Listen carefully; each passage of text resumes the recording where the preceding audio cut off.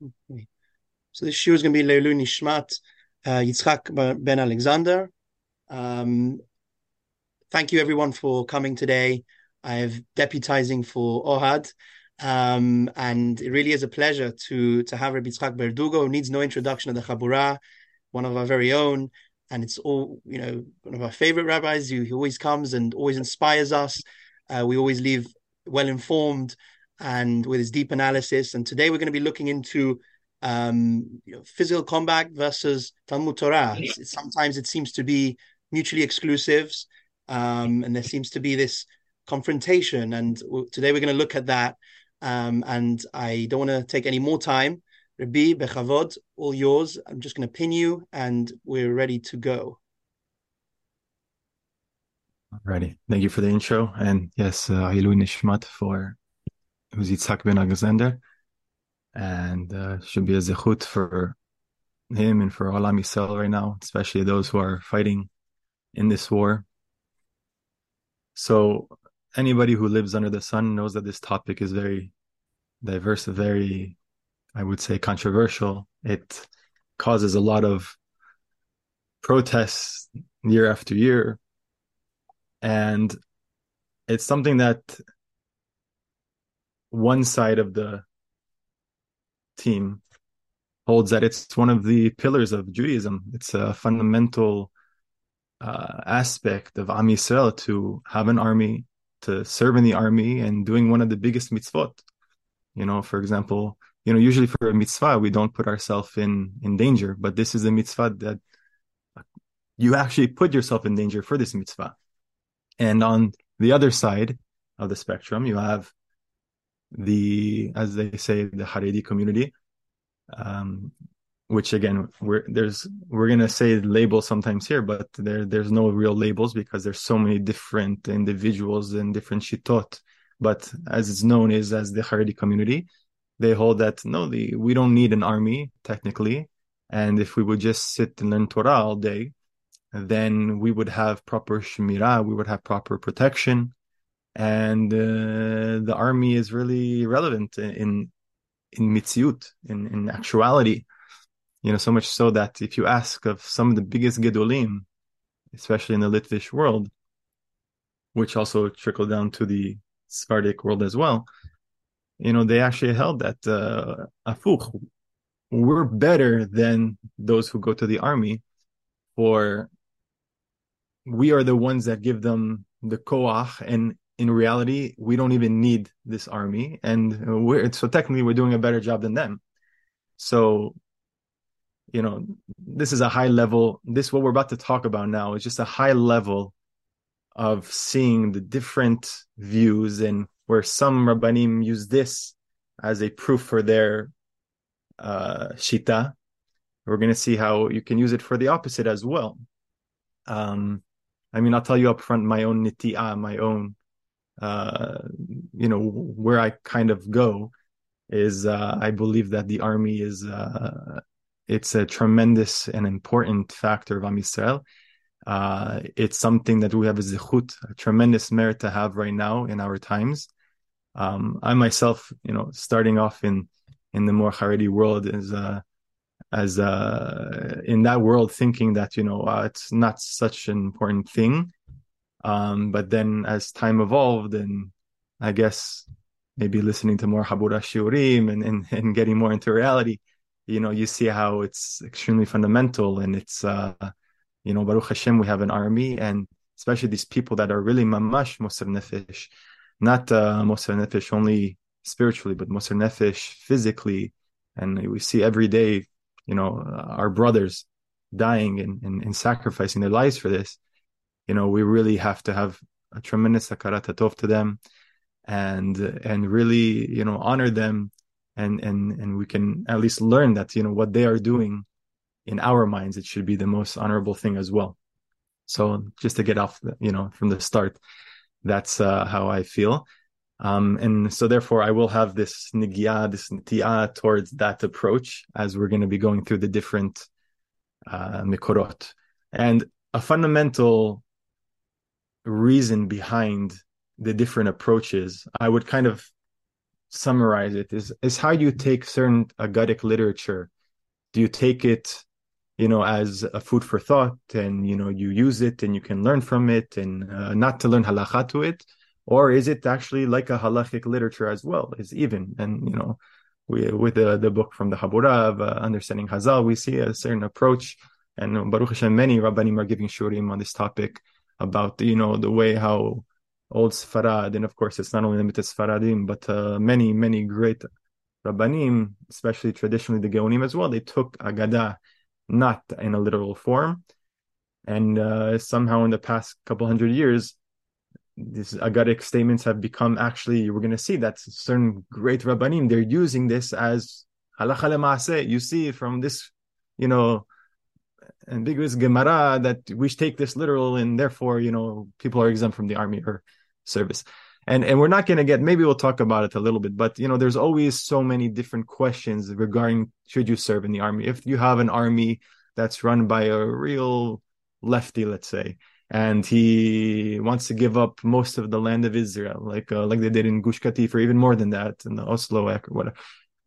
Okay, is there a mitzvah to serve in that time? Or let's say, the kashrut is not good enough in the army, or there's, you have to listen to women singing, so do you serve in that? Those are more technical minute details that we won't really get involved with. Maybe at the end I brought one teshuvah from Rav Avner on that, but we're just getting in the crux of, do you need military service as well besides Talmud Torah? And of course, up front, we are all Bnei Torah. Talmud Torah is fundamental. That's our life. That is what that is the what makes up the nation of Am Yisrael is the Torah. So everybody agrees, of course, that Torah is fundamental. Limud Torah is fundamental. It's a machloket. Okay, what does it mean Talmud Torah keneged kulam? Is it Talmud Torah itself is the everything and greater than everything? Or is it like Harambam says in Hilchot Teshuvah, I believe, that Talmud Torah keneged kulam is the Talmud, not Teshuvah, sorry, Talmud Torah, is that the Talmud mevi ledi ma'aseh, that the Torah, learning Torah brings you to do other actions. But of course, in itself, it's not everything. It's a way to accomplish everything. So these are all big hashkafic ideologies that motivate a person to go either this way or that way. So with that being said, I'm going to share my screen. And I think, were you able to, Avi, to send them to everybody? Yeah, okay. So right before, I just started collecting different sources, and hopefully we can get some clarity in some of these things. So first, we don't have to go into this. I kind of touched upon this, is that you have major Rabbanim, major poskim. Let's say this Rabbi Yanon Yonah. He's one of the biggest poskim in Hilchot Nida in Yerushalayim, Sfaradi Rav. And, people, I remember here once I gave a psak in a certain Talacha Nida, and they said, no, if you're not telling me what Rabbi Yanon Yonah says, I'm not going to listen. Okay, whatever. The Shulchan Aruch said, no, what this rabbi says. Fine. So he gave a whole Devar Torah that in a kunshas that he has, talking about, I just read the bold, but pretty much going through all the different points, saying why we don't need the army and that we are the most important, like we talked about before. He says, we have an obligation, the Bnei Torah, the Bnei Yeshiva, Bekol Gadol, with a loud voice, not to be concerned with what anybody says. It's not the soldiers that are protecting us. Right? It's the people that are learning yeshiva. They're the ones that are protecting the soldiers. And we don't have to ask, if we're all learning Torah, like the majority of the Haredi world, they're learning in yeshiva, learning in kollel. Well, what's going to happen to us? No, teshuvah, the answer is, we won't, like we mentioned before, we won't need any protection because there'll be peace in the world. Like Yeshaya Navi says, the more Torah, you're going to have shalom amongst everybody. So he says, Hashem lo yishmor ir, because if Hashem is not the one guarding a city, right? Somebody who's guarding it, the patrol, it's worth nothing. You need Hashem. So therefore, he's coming out and saying, Bnei Yeshiva. And this is the common approach in in this camp of the more Haredi, again, this quote, whatever Haredi means, but in the common ultra-Orthodox world in Israel, this is the common approach. We do not need to go to the army. We don't even need the army. It goes that far. If you guys want on your own, you could read all the different proofs. We'll touch upon certain proofs that he brings. There's so many different proofs, and we're not going to get to all of them, but we'll talk about basic ones. So first, we're going to start off with in Bereshit about Yaakov versus Esav. So we know Yaakov, he was the one that was Ishtam, Yoshev Ohalim, and Esav was the one Yodei Atzayid, Ish Sadeh. He was the more wild one, the hunter. He was the more involved with physical, even let's say physical combat as well. And Hachamim tell us that Yaakov, what does it mean Yoshev Ohalim? He sat in the tents. Shnei Ohalim, he sat in two tents. Beit Midrasho Shel Shem, or Beit Midrasho Shel Ever. So he sat, we learned a couple of parashot ago, last week's parasha, that Yaakov, before he went to Haran with Lavan, he was in the yeshiva in Shem Ever for 14 years. So he was definitely shtaging. He was a Ben Torah. But then at the same time, we find later when he's giving the berachot to his children, Va'ani natati lecha, he's talking about to Yosef, I'm giving you Shechem achad al achecha. I'm giving you Shechem. Besides the chelik for your brothers, I'm giving you Shechem. Asher lakachti miyad ha'emori, which I took from the Amorites. B'harbi u'bekashti. I took this land with my sword and with my bow and arrow. So now we see that the person who was the Ben Torah sitting in yeshivot for many, many years, he's also all of a sudden, he's a warrior with a sword and a bow and arrow. So now we see this dichotomy of, who is he? Yaakov Avinu. So Rashi tells us, the first pshat of Rashi, what does it mean that he took the land, the Shechem? He says, Kishargu Shimon veLevi et anshe Shechem. So once Shimon and Levi, they massacred after they did a Brit Milah to all of them. On the third day, they massacred everybody in Shechem. So now all the neighboring cities started coming and, wanted to start up and fight back against Shimon and Levi. So v'hagar Yaakov kelei milchama kenegdan. So what did Yaakov do? He put his armor on. He got everything he needed to go and wage war and protect. So that's the first pshat of Rashi. And then he gives us another pshat that perhaps Shechem is not referring to Shechem mamash, the makom Shechem, the place. Rather, it's just talking about Shechem is just a chelik, a portion of land. And we'll see too, the Ibn Ezra held like that as well. Okay, so later on, Rashi gives another pshat on the words, B'harbi u'bakashti, on the sword and the arrow. Don't take it literal, he says. Hi chochmato utfilato. Right? So he said the word sword doesn't mean sword, and the word arrow doesn't mean arrow. Rather, it means wisdom and prayer. So that's what he says. And so, it's not such a stretch, because the Gemara in Bava Batra, a little different than what Rashi said. Rashi says chokhmah and tefillah, but it says in the Gemara in Bava Batra, V'chi beharbo bekashto lakah. Did he take it with his sword and with his arrow? Ve'alo kvar ne'emar. We already know in Tehillim, David HaMelech says, Ki lo bekashti eftach ve'harbi lo toshi'aini. Right? We don't trust in our bow. I don't have trust in my sword that will save me. Rather, it's Hashem who's going to save me, right? Ela harbi zot tefillah, kashti zot bakasha. So rather, the Gemara says, what does it mean? Seemingly the pshat of the Torah, when it says the sword and arrow, it means the sword means the tefillah, and the arrow means bakasha. Another way, again, you have tefillah and bakasha, whatever the two differences are. But those are two ways that Yaakov Avinu, he prayed for this success, for this, I guess, extra piece of land. So now even, Onkelos, usually, he's giving the pshatim more rational and trying to take away any elements of physicality to Hashem, etc. And here in the pasuk, you see the power that he's giving. He's a perush. He's a mefaresh. He's not giving the pshat. He's saying,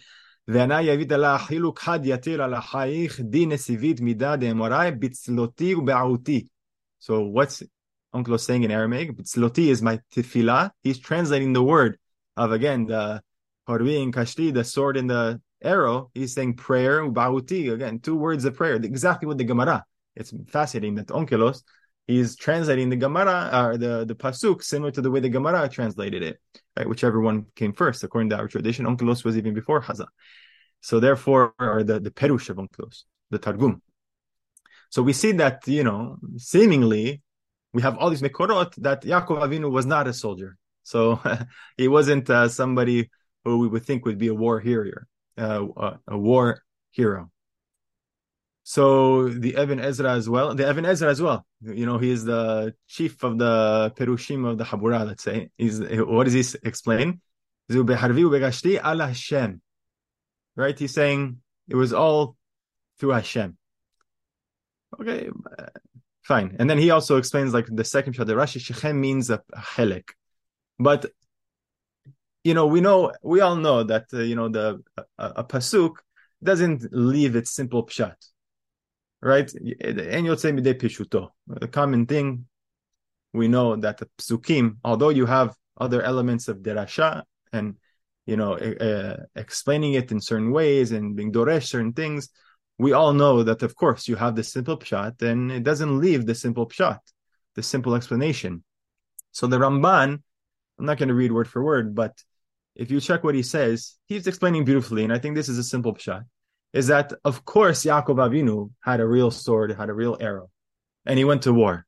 But without Hashem involved in your life, without your reliance on Hashem, without a close relationship with Hashem, your war efforts are going to be meaningless. And that's what Haramban is saying. And I think that's, of course, what Onkelos is trying to tell. That's what the Gemara is trying to give us a derasha. And that's Even Ezra, the Onkelos, everybody. That's what they're all saying. Of course, there was a physical sword, a physical battle that Yaakov Avinu did. However, you need to have 1 + 1. You have to have the component of Hashem involved with you. And this, I wanted to bring this out from the Mishnah Torah as well, from Rambam. He says, once a person in halachot milchama, a person goes out to war, the difficulties of war, you have to rely on Hashem, our Savior. And you have to know that, just the oneness of Hashem, that Hashem is the one that does wars for us. Don't be scared, etc. The Rambam saying, of course, the Rambam means that, you are physically going to war. But when you're going to war, you have to have a certain mindset. You have to have a certain oneness with Hashem. Okay, he doesn't talk about here tefillah, etc. But it's all the same concept. I think that's a simple pishat. Okay. Now, going backwards, another mikor. This is a very common one that we're going to see, that the big gedolim, they bring as support why you don't have to go to the military, is from Avraham Avinu. So what happened? Vishma Avram ki nishba achi vayareket hanicha v'yelidei beto shemona asar u'shlosh meot v'yirdof adan.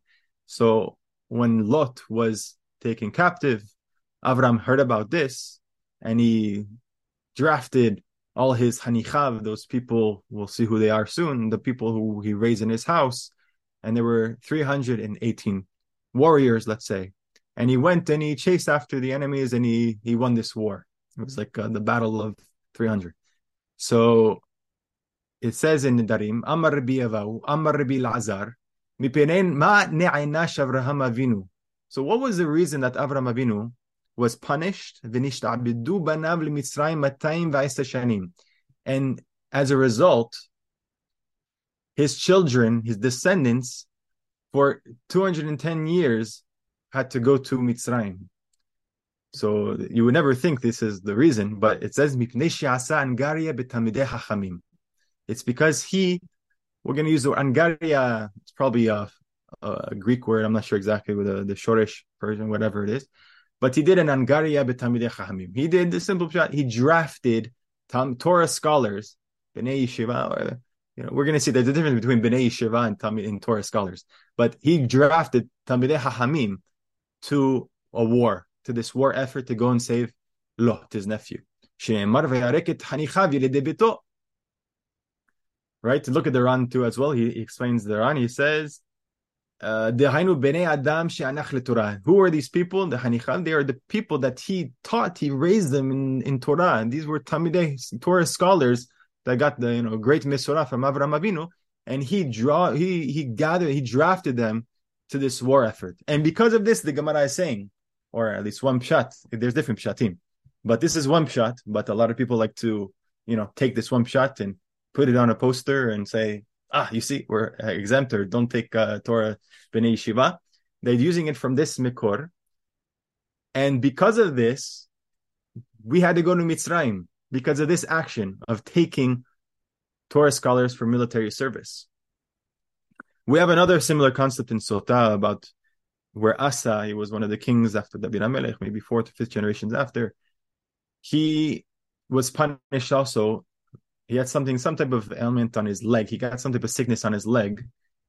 Halayat raglav. So it says, Amar Rabbi Yehuda, Amar Rav Shehazatu Pedgara.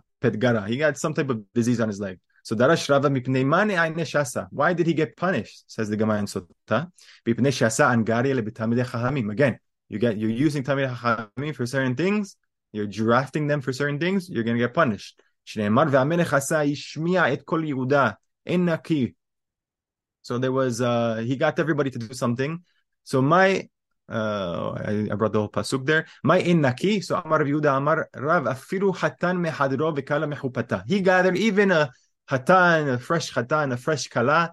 He gathered them, and they had to go and build stuff for him. Right there again. Here we're not talking about a war being drafted for military service. Rather, he is being drafted for some type of building. Right? He said, "Et geva binamin ve'et hamitzpah." He had a build thing. He drafted these people to build things for him. So you see, again, drafting Torah scholars for something is bad. One, we see more for our case from the case of Avraham Avinu, and then also Melech Asa, the same type of concept of Angaria. So I was doing some research and I found something fascinating from this is the sons Rav, the Rav Yekutiel Halberstam. He has a Sefer Yatzik Pitgam, and he talks about this concept of, Avraham Avinu and drafting Bnei Torah for military service. And, first, he brings in the Rosh. I didn't mention this, but the Rosh also says, the Torah itself says, from the fact that Avraham Avinu asked, B'ma edah, how will I know that this covenant will come into fruition, how it's going to happen? That's why the Torah sounds like he's punished and the descendants are punished to go to Mitzrayim. Nevertheless, the Rosh explains, no, it was really through, why did Avraham Avinu come to that level where he had to ask B'ma edah? And therefore, he asked B'ma edah because he drafted military, Talmidei Chachamim to the military. That's the Shitat HaRosh. It's very fascinating. Fine. So, so now says the sons Rav, he asks a question, why is it that just because Avraham Avinu, he made this Angaria, he did this draft of Talmidei Chachamim, he got punished by asking B'ma edah, and therefore Memela led to this Mitzrayim, Shibud Mitzrayim. He says, Yesh Lomar, Dahainu Mishum Desavar Kerebi Yishmael. So we all know the famous machloket of Rabbi Ishmael and Rabbi Shimon Bar Yochai. Famous machloket. So on the one hand, it says, Lo yamush sefer Torah ze mipicha, right? You always have to be with the Torah, learning Torah, steiging in the Torah. So Yachod Devarim Kikidvan, you think maybe it's the way it's written, you have to take it literal. You always have to have your sefer in front of you learning. Right? You have to go and gather the produce, work in the field, etc. So in Hegbehen Minhag Derech Eretz, you have to do normal things of Derech Eretz. So therefore, that's the Shita of Rabbi Ishmael. And therefore, the sons of Rav wants to say that Avraham Avinu, we're taking the machloket of these Tanaim and saying Avraham Avinu held with this Shita. This was his Shita, that he was like Rabbi Ishmael. And therefore, look, you have Talmidei Chachamim, and we have to go Sivlot. I need to do some military service. We need some military drafts going on right now. So therefore, he gathered all these 318 people to go to war because he held like Rabbi Ishmael. However, Rabbi Shimon Bar Yochai, of course, he argued on this opinion.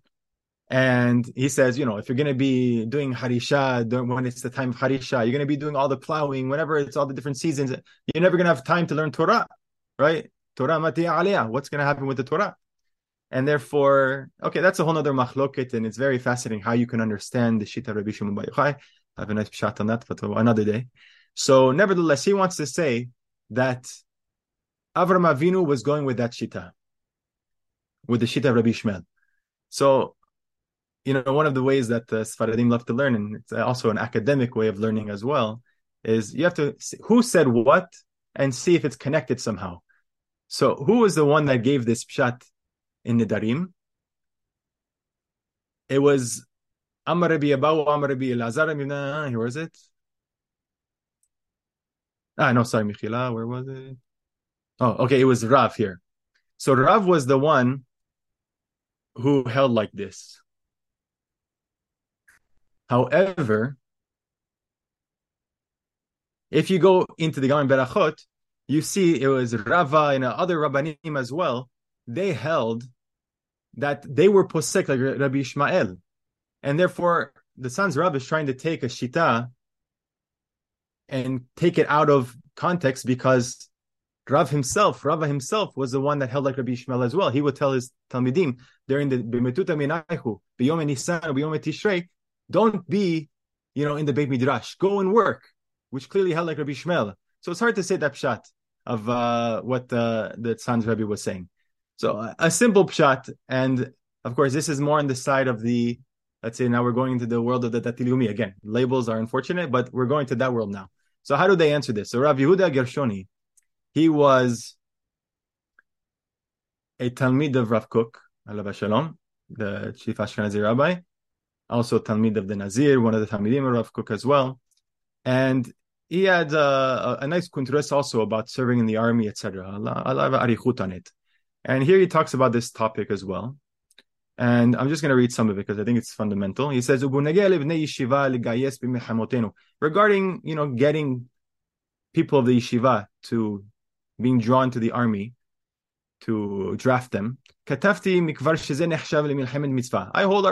you, I wrote about in the beginning of my sefer that it's a milchemet mitzvah. From all the difficulties that come upon us. Also, we have another mitzvah of conquering the land of Israel.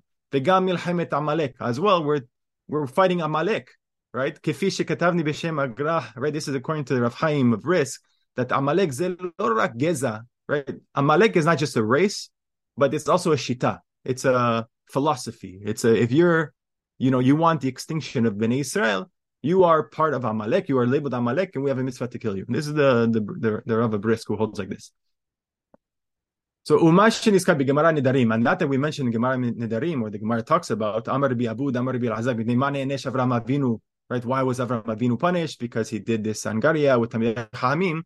Right? So he says, Ein ze shayach li'inyanenu. How does he answer this? He's saying this is not connected to our discussion about nowadays in the army. Because what he was talking about and what we're dealing with nowadays, military service in the army, that's talking about a milchemet mitzvah. We have the Am Yisrael has a obligation to do this mitzvah. The Sham, however, by Avram Avinu, lo haya milchemet mitzvah, rak le'atzil ben achiv. It wasn't milchemet mitzvah like we have post Matan Torah. Rather, it was just a mitzvah of saving his brother, his nephew, Michila. He's talking about what is considered mitzvah, milchemet mitzvah. But he wants to make a chiluk very simple. Avraham Avinu was dealing not with a case of a national, let's say, sakana to Am Yisrael, a national danger to Am Yisrael. It was about him going out of his way and fight and saving his nephew. And therefore, you can't use this proof for what we're dealing with nowadays. Right? And also, regarding what we said in Sotah by Asa HaMelech, also that you can't bring as a proof as well, because that it wasn't even about war at all, like we mentioned. It was just about, building up the Binyamin and Mitzvah, so therefore, that's not a proof at all. And I think this is Pashut, if we're going to take the Agada literal, you have to take the Agada and take it from where it comes from and the context of where it comes from. And Avraham Avinu obviously was not talking about a national mitzvah of protecting Eretz Yisrael, etc. It was a different case. So that's a beautiful answer. Okay, another common sugya that many people use to show why Torah scholars, Bnei Shiva, they extended to Bnei Shiva, don't have to go and do military service. It's from the Gemara in Baba Batra. That there we have Rabbi Yehuda Nisiya Ramad de Shura de Rabbanan. So he made a tax on rabbis, on certain rabbis for certain payments. So Amar Rish Lakish Rabbanan lo tzaricha nitiruta, right? He says, no. Rish Lakish says, Rabbi Yehuda, why are you charging a tax on these people? On the Tamir Hachamim, they don't need any protection. Right? The Gemara talks about what does it mean? He says the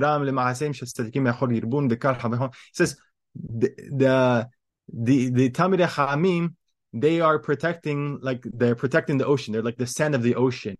So what does it mean? The sand is like the maasim, the actions of the Tamir Hachamim, and therefore they protect the ocean from going up, and therefore so therefore if it's going to, for sure, it's protecting the Talmid Chachamim themselves, and therefore they don't need to pay this tax. That's going to be a tax for funds for gathering, for bricks to build walls or gates, etc., things for protection. So that you see, the Talmid Chachamim, they have a certain shmirah, and therefore they don't need to participate in things that are done to counteract shmirah, that are going to be dangerous to us. So another, Rav Nachman bar Rav Hizda, Rami Karga Rabbanan, Amar Le, Rav Nachman bar Yitzhak, Avarta Deoraita, V'adi Nevi'i, V'kiduvi. Another case, this rabbi, he wanted to put a karga, a tax on the rabbis, and they said, they said back to him, by you doing this, you're transgressing Tanakh in all different ways. Again, another Gemara, this is all in the few dapim there in Baba Batra. It says, Amar Rav Yehuda, Hakol Agalei Nagafa. Yeah, everybody has to pay for the, Rashi explains, Sharei Homot Ha'ir, for the walls of the city, the protection, Afiru Mitmei, even the Yitumim, the orphans. Avar Rabbanan, Lo Tzirecheni Tiruta. But the rabbis, they don't have to pay, they don't need protection. Right? And then it talks about for water, but Afiru Rabbanan, if they need to pay for digging wells for water, then the Hachamim do have to pay. So from this Gemara, you see that they have a good claim for Talmidei Chachamim. We don't need any protection. We are protected through the merit of the Torah. And therefore, Huadin, we don't have to go to military service because we're protected by our Shmirah of the Torah. First of all, just simply, here we're talking about building certain things for what, we don't know exactly what type of Shmirah it's from, but let's say from bandits, from Ganavim, etc. We don't know the exact Shmirah the Gemara is talking about. But it's not talking about actively going to war and fighting a war. For participating in a war, participating in fighting a war, we're going to see soon that this is something that's universal, was done by everybody. But, okay, they have certain exemptions because of their limud Torah and their level in Chachama and Chokhmah. Okay, so they do get certain exemptions, but only financial exemptions. We're not talking about, being exempted from going to war. And further than that, when you look at the Rambam, the way the Rambam brings this halachot down is very fascinating. In Hilchot Shechenim, where he talks about all the different taxes, he says, Kol hadevarim shetzerichim lishmirat ha'ir lochin mikol anshe ha'ir. Right? These things, you gather them from everybody in the city, ve'afilu min hayitumim chutz mitamidei chachamim, except from the Torah scholars. She'en tamidei chachamim tzarichin shmira she'atorah shomartan. Right? Simply like the Gemara and Baba Batra, the Torah protects these Torah scholars, and therefore they are going to be exempt from this. Okay, but now you go to Hilchot Talmud Torah, earlier in the Mishnah Torah, and the Rambam talks about all the things that Talmidei Chachamim, let's say, exemptions they have. It says, Talmidei Chachamim einam yotzin be'atzman le'asot im kol ha'kahal b'binyan ha'hafira shel medina. Right? They don't have to go out and do all these this busy work of building the city. The reason why, because it's not kavod for them. If the people see them, they're working in their nice jalabiya, etc., going out and working like dogs, it's not going to be kavod for the way people will look at them. They'll look at them differently. We don't collect from these Talmidei Chachamim for building the city walls. And also for the gates, schar shomrim, and for the paying of the guy who's guarding the city, also for other things for the king. Also for any taxes, whether it's for the entire tax that's put on the entire city or a tax that's on each person individually, right? And if you see the whole context, everything here, uh, again, let's go to the next one as well. Let's say a Tamid Chacham, back then they used to work.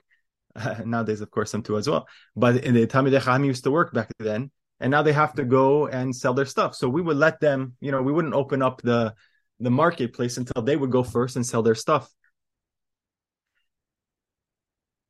And the whole context of this halachot here, the Rambam's bringing it down, is about kavod for the Talmid Chachamim. So you see from here that the Rambam's holding simply is that these exemptions of the Talmid Chachamim from not paying the Shmirah, etc., the root cause of it is because of a kavod that we give him. We give kavod to the Torah, we give the kavod to the people that are learning the Torah, the Talmid Chachamim, because through that, we're going to, be able, by not charging them these type of things, we elevate their status. And that's simply the reason seemingly from this Rambam. Although the Gemara simply doesn't say that, the crux of it sounds like from the Rambam, this is it. And if you see in Perush HaMishnah, the Rambam as well, he talks about, of course, he goes on a long rant, a famous rant in Pirkei Avot, on his Perush on Avot, of why Talmid Chachamim, they're not allowed to take money for Torah, etc. And he talks about there, but some exemptions that they have. And he talks about, you can, let's say a Talmid Chacham, he has some good gems, so he can have somebody else do business with it for him, and he benefits from that business. So certain exemptions. And he talks about there as well, the exemptions, the tax exemptions they have. And there he says all these things, it's all because of the kavod. It's for the kavod for them. It's a little exemption we give to release the burden on the Talmidei Chachamim. So that's one thing as well. But let's say we're not going to go with this shot in what I'm saying in the Rambam. The Rambam is talking about simply only Talmidei Chachamim. And Talmidei Chachamim is not something, we use it nowadays, we call everybody Chacham, we call everybody this and that. But to be a Talmidei Chacham, there's different shitot to what is a Talmidei Chacham. But it's not every single person that learns in yeshiva is Talmidei Chacham. Especially if they don't learn basic, they don't know basic halacha. They're not yoreh, they're not basic stuff. You can't call them Talmidei Chachamim. It's talking about few individuals, a couple, a handful in the city, the mi'ut of a mi'ut in the city, and they would have certain exemptions in the paying for the shmirah. But again, like we said before, this is not exempting you from military service. So just a point I wanted to bring out. Now, another point. Again, we're going back to back, different things that people bring up. So Shevet HaLevi. So this is probably one of the most famous Rambams, especially people that were learning in very yeshivot. They love this Rambam at the end of Hilchot Shmita VeYovel about the Rambam's comparison of Bnei Torah, let's say, to Shevet HaLevi. So let's read it to understand a little bit. So he says here that Kol Shevet Levi muzharin shelo yinhalu be'eretz Canaan. So anybody who's from the tribe of Levi, they're warned not to inherit any parts of Eretz Yisrael. V'chen hen muzharin shelo yitelu chelek bebiza bishat shekofshin et ha'arim. And also, they're warned not to take any of the booty when the land is conquered. Okay, we'll skip the psukim. So Harik bibizav v'nachavet. So Dechen hu omer. Okay, Yireli says the Rambam. It seems to me she'en devrim amurim ela be'eretz shenikreta alea berit leAvraham liYitzhak uLeYaakov.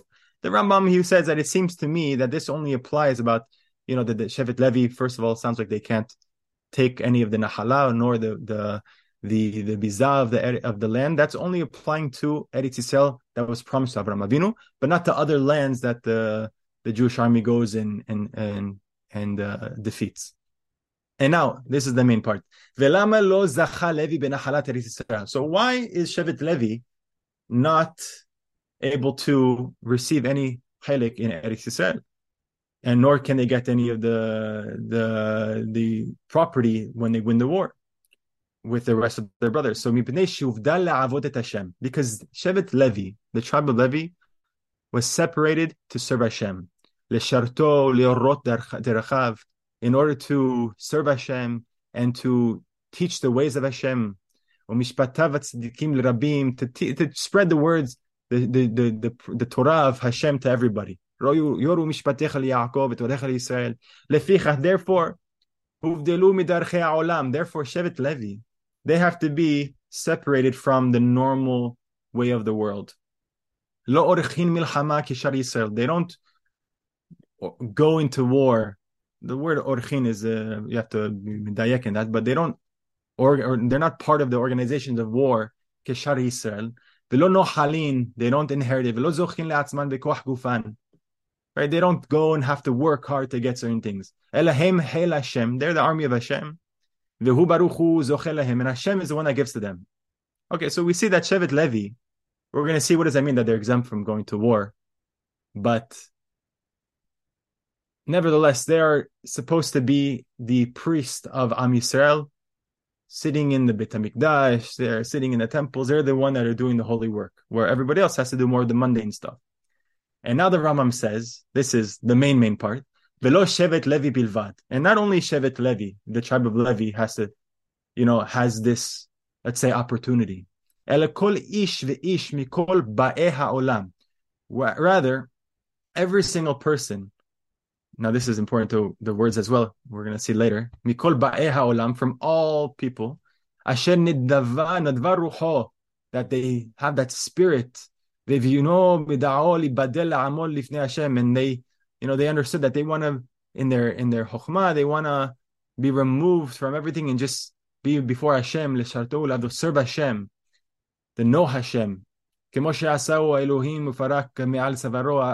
they want to remove from themselves the burden, the burden that everybody is busy with mundane matters. Right, that everybody else wants. Kodesh Kodashim. This person that does this, that wants this, these are his goals, aspirations. He becomes holy of holies.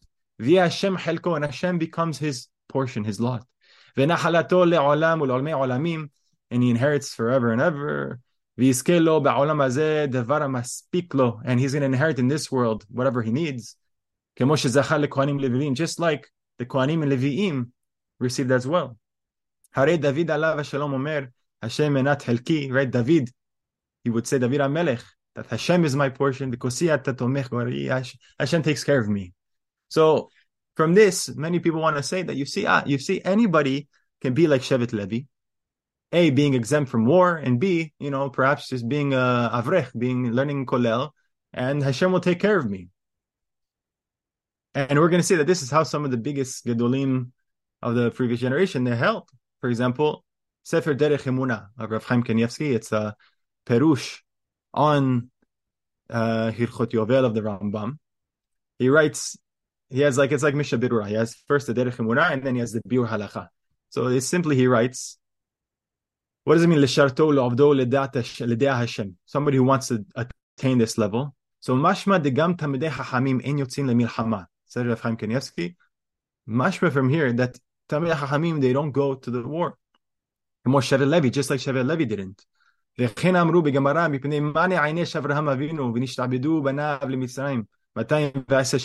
Right? And this, remember, we brought this above about Avram Avinu.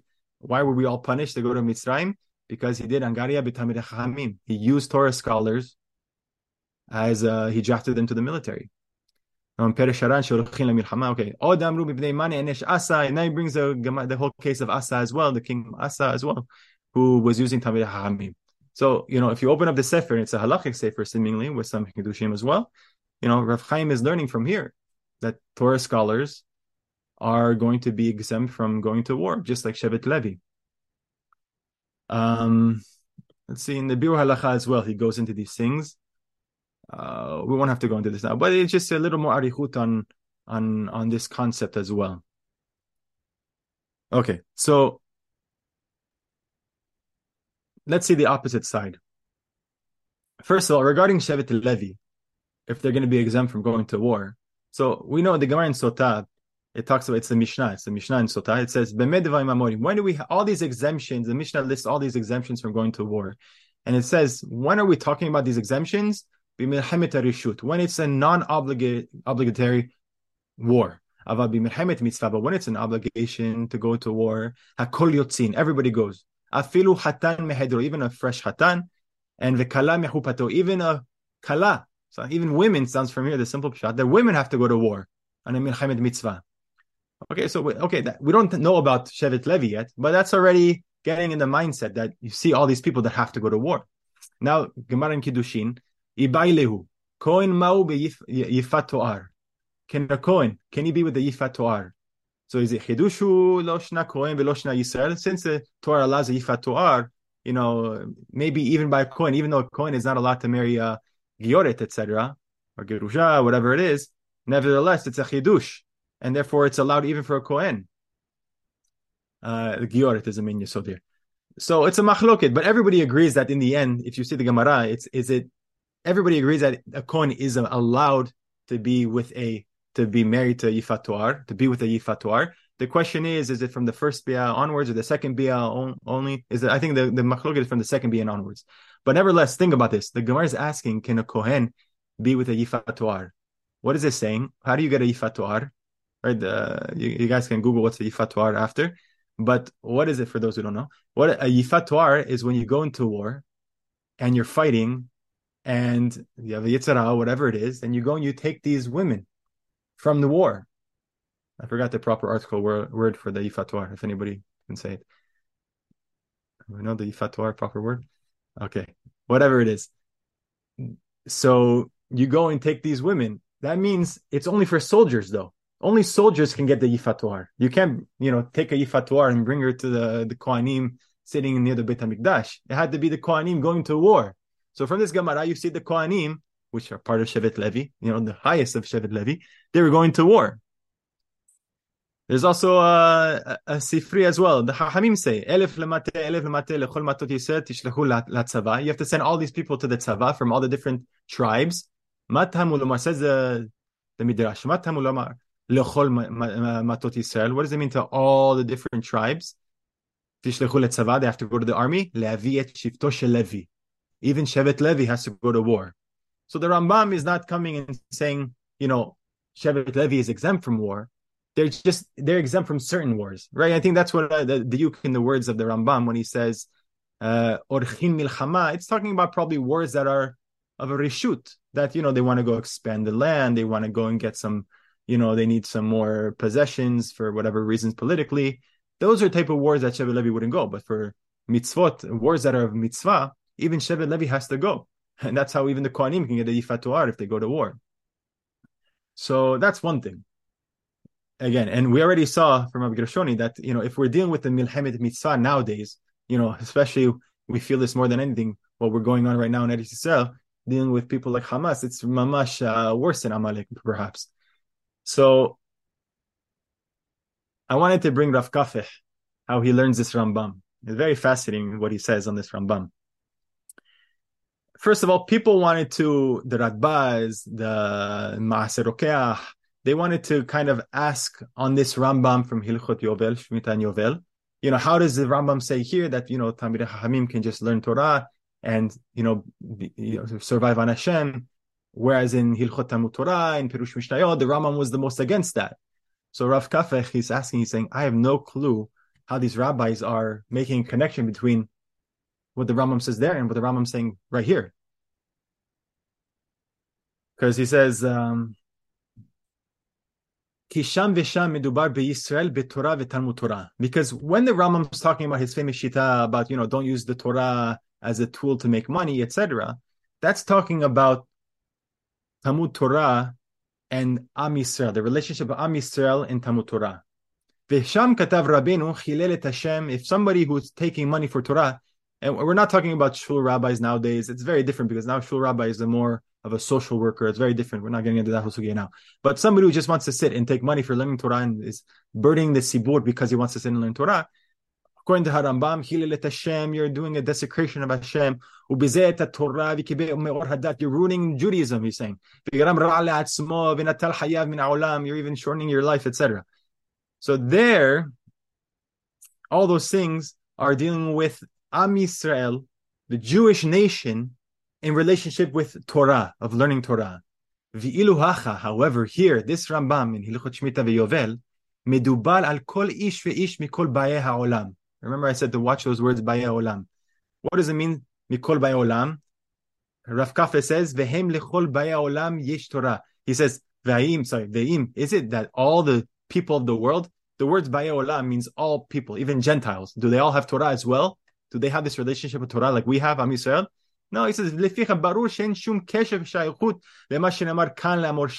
compare what the Rambam says over there to here. He says, you can't, there's no shayachut to them. I don't want to go too far into what the Rambam says here. Rav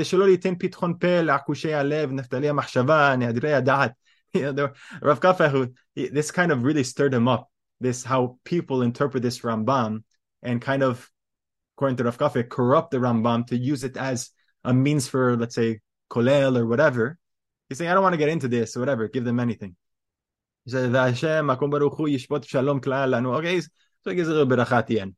But Rav Kafeh is saying something beautiful. He's saying this Rambam is talking about all people of the world. And actually, I did a little search in Otzar HaChokmah. Whenever, anytime somebody in Chachamim use Baya Olam, that's referring to Goyim as well. It's referring to Goyim. It's not referring to Jewish people. And the Rambam specifically used Lechol Baya Olam, all people.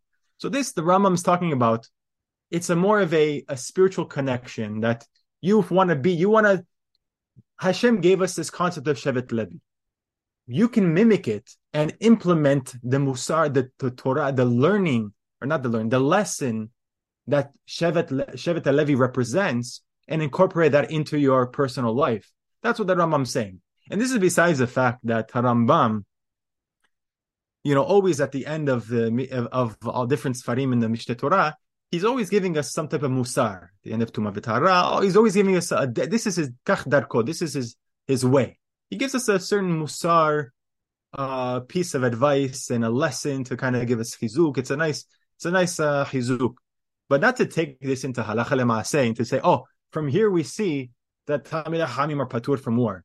Rav Kafeh, that he's saying, besides the fact that it's not talking about Torah and Jewish people and that relation, it's talking about all people in the world, even righteous goyim that want to live a certain spiritual life.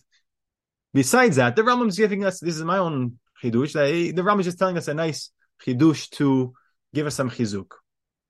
Fine, that's Rav Kafeh. Okay. I found also the Teshuot of Rav Kafeh as well. People ask on this Rambam as well. And he says, Besof Shmita v'Yovel lo midubar rak b'Yisrael. The Rambam's not talking about only the Jewish people.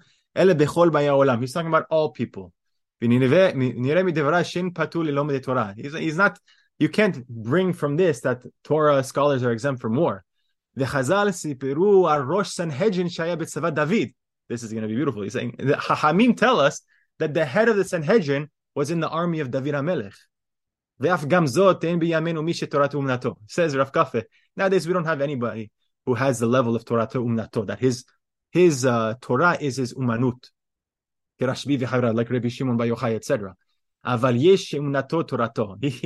He's kind of giving a play on words and saying people, they use the Torah as their parnasa to make money from it, but they don't have the real way of doing it. He's kind of bashing them. He's saying people use Torah as a parnasa, but people are not really the proper way of, through their Torah and spirituality, Hashem provides for them on that high level, like Rabbi Shimon Bar Yochai. We don't have that nowadays. That's what Rav Kafeh was saying. So that inspired me when I saw this Rav Kafeh about David HaMelech. In his army, he had people that were the head of the Sanhedrin. You don't have a better proof than that to show that even the best avrech in the kollel must go to war. And where are these from? Where are these different mekorot from? So I made a list that I could find. So in this midrash, in the Piskei de Rabbi, it says, "Ve'ata motzei hacham yoshev rosho shel Sanhedrin haya." Who is this talking about? It's talking about Yoav. Yoav is yoshev bashevet tachtemoni. Right, that it says in Shmuel Bet, and the Chachamim say, who is this referring to? Hu haya Yoav, she'aya gadol b'Torah v'gibor b'milchama. He was great in Torah, and he was gibor b'milchama. So he was a Tamil Chacham and Rosh Sanhedrin, and he was a great warrior. So you see this combination that Talmidei Chachamim were also superb warriors. We have Midrash Tanhuma. He says, this is talking about Yoav as well. No, before, sorry, we were talking about, Yoav as well. Same thing. Yoshev b'Shevet Tachmoneh. Who is this talking about? Shechacham gadol haya Yoav b'Torah v'Rosh Sanhedrin. The head of the Sanhedrin. We don't have anybody who comes close to that nowadays to be a head of Sanhedrin. And he was the top in the army. We have Gemara and Berachot. Avishai ben Siruya, also the brother of Yoav. Sheshakul kiruba shel Sanhedrin. He was equivalent to the majority of the Sanhedrin. He was that great. Again, warriors plus tremendous Talmidei Chachamim. We have Baba Bata, Yair ben Menashe, Sheshakul Kegubash Sanhedrin. Yair ben Menashe, he was also on that high level. Who was Yair ben Menashe? He was the son of Menashe. He was the one that led the military fights to Ai in Sefer Yoshua. He was top of the top in Torah and war as well. Gemara Berachot, we have Moshe.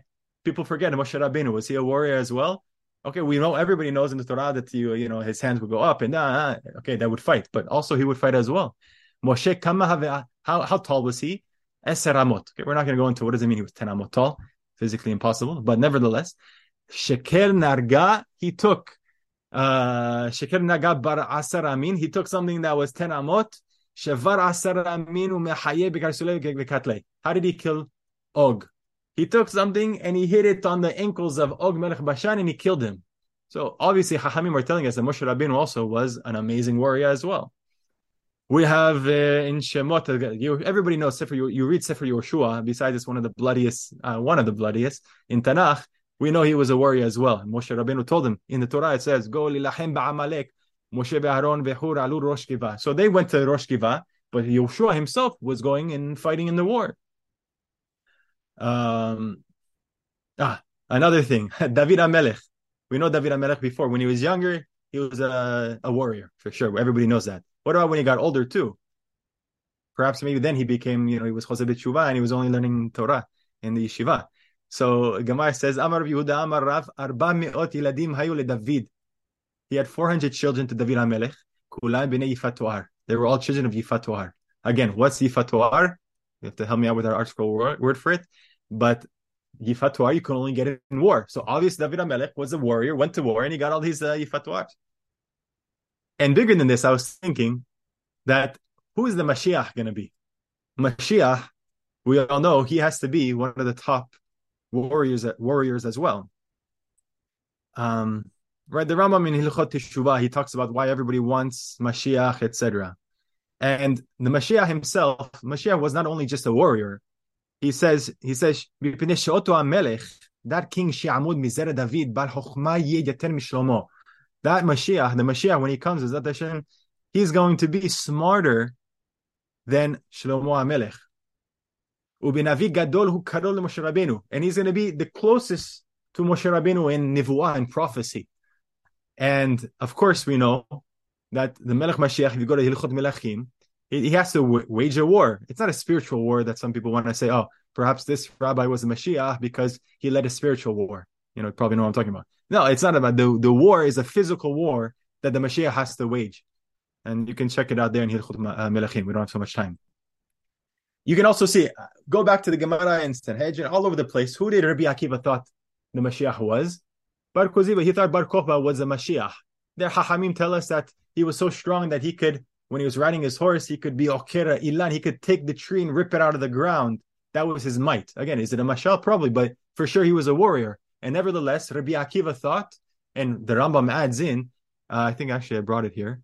The Rambam says, V'dima hu v'chol chachmei doro, him, Rabbi Akiva, and all the Hachamim of his generation, which is, it's not so clear in the Gemara, but a lot of people have Perush on this, Shu HaMelech HaMashiach, that Bar Kokhba was a Mashiach until he died, Be'avonot, etc. So again, the Rabbi Akiva, and we know this, the Rambam is posek like this, he held the credentials of being Mashiach, you had to be a warrior.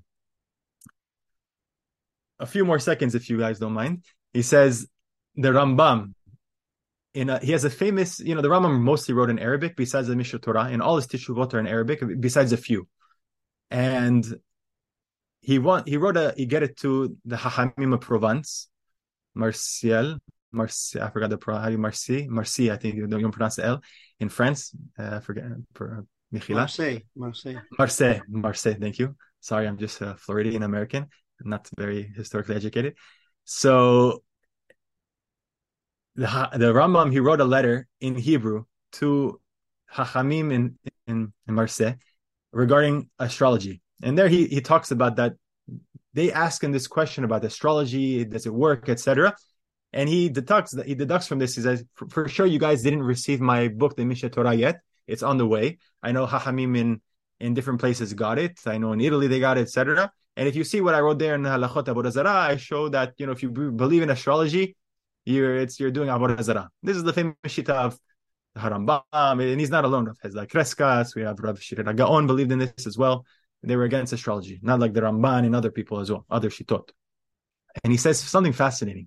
He says, "V'zohi she'avda malchutenu v'cheriva beit mikdashenu." Everybody knows when it comes time for Tisha B'Av, why did the Beit HaMikdash was destroyed? The Rambam says something very different that you won't hear in yeshivot, maybe in certain yeshivot. He says the reason why we lost our kingship, our malchut of Am Yisrael, and the Beit HaMikdash was destroyed, and we're in this situation now in exile, because our forefathers, they sinned and they're not around anymore. Because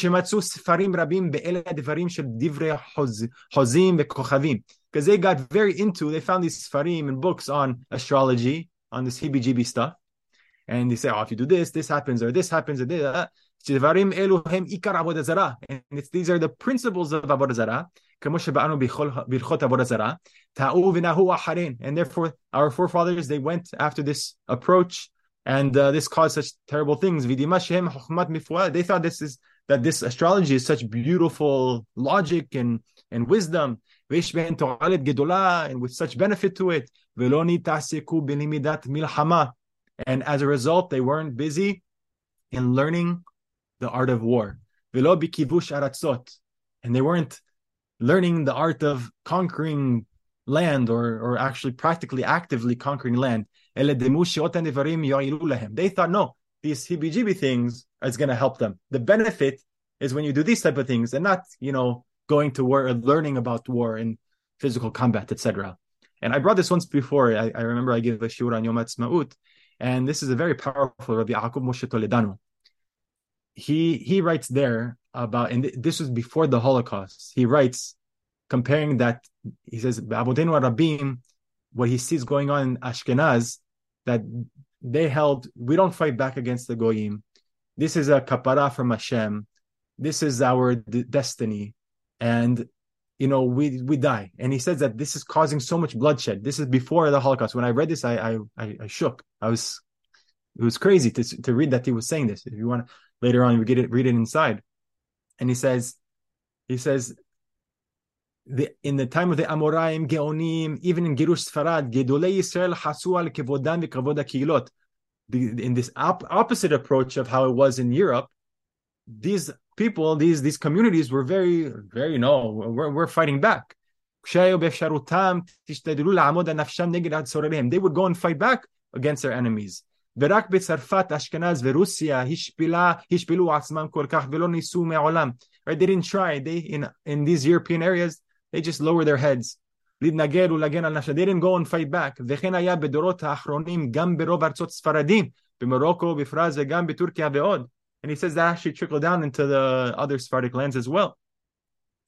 And he says, וחובה על כל גדולי ישראל ומנהיגיו. It's an obligation on all the great Torah scholars, umanhigav, and all the teachers of the Jewish people, likboa limudim kaele b'batei Talmud Torah. He says, in your yeshiva, in your Talmud Torah, you have to establish classes to teach people in the yeshivot, shah kivua leyom, an hour a day, a time a day, למען יהיו תלמידים והבחורים מוכנים לקרב על כל צרה שלא תבוא, that they're ready to wage war and to fight back. This is fascinating. He's telling this again pre-Holocaust. He's telling this is an obligation that the Talmidei Hachamim, the teachers in yeshiva, they have to educate the Talmidim. Take time from your Torah learning in order to teach how to fight back, how to use weapons, etc. One last thing about Rav Avner. Is there a mitzvah to serve in the army? He says, just b'kitzur, he says, Harei tzavahu mitzvah. Serving in the army, it's a mitzvah. Afilu mitzvah mishuleshet. There's many mitzvot to it. Hatzalat ha'am, saving the Jewish nation. Hatzalat ha'aretz v'kiddush Hashem, saving the land within itself is something of kibbush ha'aretz, etc. V'kiddush Hashem, and you're also sanctifying Hashem's name. V'im kach lomdei Torah sarich lekayim ota yoter tov mikulam, lekayim otanu lemehadrin, right? He says, if that's the case, the Talmidei Hachamim, they should jump on the bandwagon, and this is their mitzvah. They should do this more than anybody. This is the most mehadrin people who should be doing this. And he says it's a big mitzvah. We don't have to go into this, but and then he talks about the ta'ana, the claim that people say, there's it has to be machanecha kadosh. We have to have a holy camp in the army. They have all this shmutz, etc. inside the camp. How can we do that? He says, listen, the only way to improve it is for us to do it. The more religious people in the army, the more Haredim, the more people that have spiritual endeavors, and actually, we're seeing this nowadays. We'll get back to that. The more you have that, the more kadosh and the more hashpaha you're going to have on the army. And there's something fascinating. I'm sure everybody is realizing this right now, is that, I remember seeing 20 years ago the different wars, and you see maybe 1 out of 1,000 soldiers wears a kippah. You're like, whoa, that's amazing. Now you're seeing, besides almost everybody wearing tzitzit in the army, more than half of the soldiers are wearing kippot. Something is going on. Something tremendous is happening. And I think the kitzur, something we can learn from here is that we have to have a certain appreciation, a big appreciation that we have an army. We're able to do what Rav Yaakov Toledano said, that we can arm ourselves, we can fight for ourselves, defend ourselves. And not only is that practical and it's realistic, it's rational that a Jewish nation should have this, but it's a tremendous mitzvah, and it's something that all of our avot did. Everybody from Abraham, Yitzhak, Yaakov, all the way David HaMelech, all the way down, all the Nevi'im, they were all doing these things. And this is a tremendous thing that we have. And we should know that, we should be able to have the tools. And hopefully this is just a beginning to start of, the tools that we need in order to educate ourselves, in order to, so what's the proper way? What's the proper method? Should we go to the army? Is Torah learning better? Of course, we're all saying Torah learning is extremely important. It is the Yesod, Keim Hayenu, Ve'orch Yamenu, of course. But at the same time, there's a time for action as well.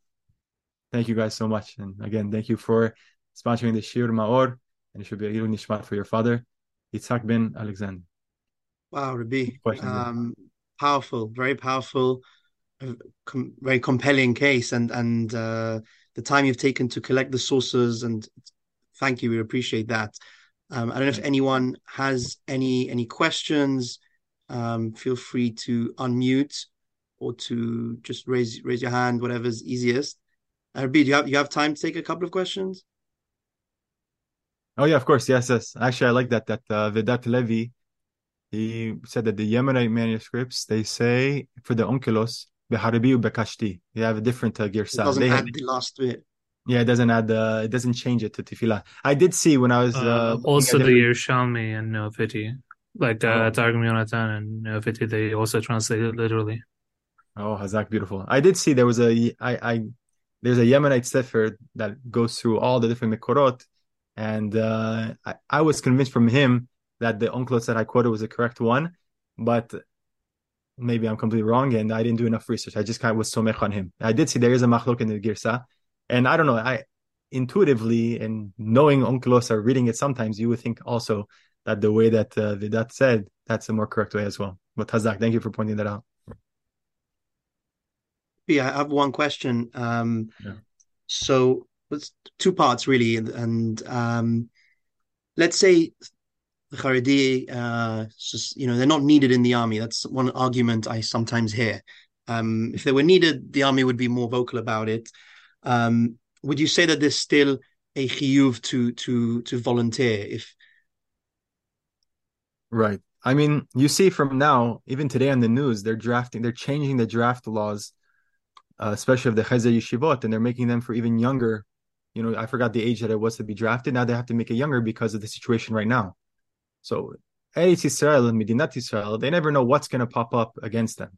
And you see right now, okay, Baruch Hashem, right now, we're not getting attacked by other countries. But in a situation like that, everybody needs to be trained. Everybody needs to be equipped. We need everybody on board when you're living in Israel. So just simply, I would think that, at least you need the basic training. We do need people on call and ready to be on call. A basic training, of course, with that, you can't just be somech on the nisayon of just, you know what, I'll pick up a gun when I need to. No, you have to go. My wife and I, a couple of weeks ago, we took some gun classes and we learned how to shoot guns. I had no clue how to use a gun. You need to take classes. You need to take courses. Without that, you can't be somech on a nes. So I'm sure there's other good reasons as well. And even let's say they don't need, like we started, Avner said, it's mitzvah mehadrin to do it for sure. The biggest kiddush Hashem when you have religious people are the ones, the leaders of the nation. They're the ones that are being moser nefesh for the greater good of Am Yisrael in itself. Let's say if they didn't technically even need religious people. Well, question in the chat from Tal. Um, Rabbi say about uninvolved civilians. How much should we inhibit military actions in order to prevent innocents from losing their lives? So am I understanding correctly that what even regular citizens should be equipped as well, or how involved they should be in preparation for war? Is that the question? That's my understanding. Tal, are you able Yeah. to clarify? Or Yes, sorry. My camera isn't working. I'm asking more about the discussion about civilians on the other side, putting aside the question of whether we think they're innocent or not. If this is a milchemet mitzvah, then how does that factor in? Like, do we need to minimize our military actions to make sure and they don't die, and how much? Right. I mean, that's another issue that it's a very technical issue. I know Rabbanim that are saying not to serve in the army nowadays just because due to political reasons, we have to send in our troops, our brothers into Gaza, and we see already how many, more than 60 already have passed away already in Gaza, just because we don't want to, let's say, bomb them from up front and taking away other civilians, quote unquote. So it's a difficult question. Again, I just wanted to keep it on a high level of, is there a mitzvah of going to the army or serving the army in, let's say, in a hypothetical perfect environment? Is it just Torah that you need, or do you need military service as well? Of course, there are a lot of different details and individual questions that will come up upon this. And it's, I think, beyond the scope of what we're talking about. But it's a good question. have future shiurim on that. Yeah, Important questions. Yeah. It's a very important question. Very important question. Yeah. Okay. I can ask one last question. If no one does, I can take the prerogative. This is a bit unfair because I think it's more of a political question as well. But for me, it's a very convincing case, and I wonder what can be done in terms of it's very nice we say this among ourselves, where many of us probably already believe that, or we share the same idea, and we understand the importance of having everyone fighting in the army and doing their part. But in terms of the Haredi community, do you see any possibility of that changing, and what can be done about that, and sort of changing that narrative? And because it seems to be a very strong halachic position. Yeah, it's a good question. I mean, we did see in the past couple of months, I think they said was 2,000 Haredim came to the army, which is something that's unheard of before. And you definitely have a lot more Haredi people joining the army, people wearing, let's say, the black velvet kippah in the army, whether they became Bal Teshuva in the army or before that or whatever. It's interesting. I saw in the beginning, I brought the Rabbi Yanon Yonah, and he wants to say, is like, every time that they try to draft the Haredim, terrible things happen to Am Yisrael. All these wars that happen in the Lebanon, then he's quoting everything. But obviously that's false. So he said this war, especially the politics, because the Haredi parties are definitely more in charge right now with Netanyahu. There was no draft on Bachurei Yeshiva at the moment, as it was like they tried to do before. And nevertheless, this is the worst thing that happened since the beginning. So one of the worst things. So that's there. You can't bring what I'm trying to say is that sometimes you have to do reverse psychology. You can't fight them, and they're gonna realize it themselves. This is what I think is going on right now. People are like, oh wow, okay, there's a lot more knowledge going on. People see the reality. I think the entire Israel became like Kahanis now, pretty much. Things have changed. People's eyes are opening up, and they're living the reality. Before, in the beginning of Medinat Yisrael, there was no, even Haredim were waving the Israeli flags. They didn't have, in Panovich, they waved the Israeli flag. You had big Rabbanim going to the army as well. You have Rav Chaim David Alevi go. I mean, of course, he's more of a Mizrahi type of Rav, but people didn't have this the different groups as they had before, because they realized the real sakanat nefashot before them.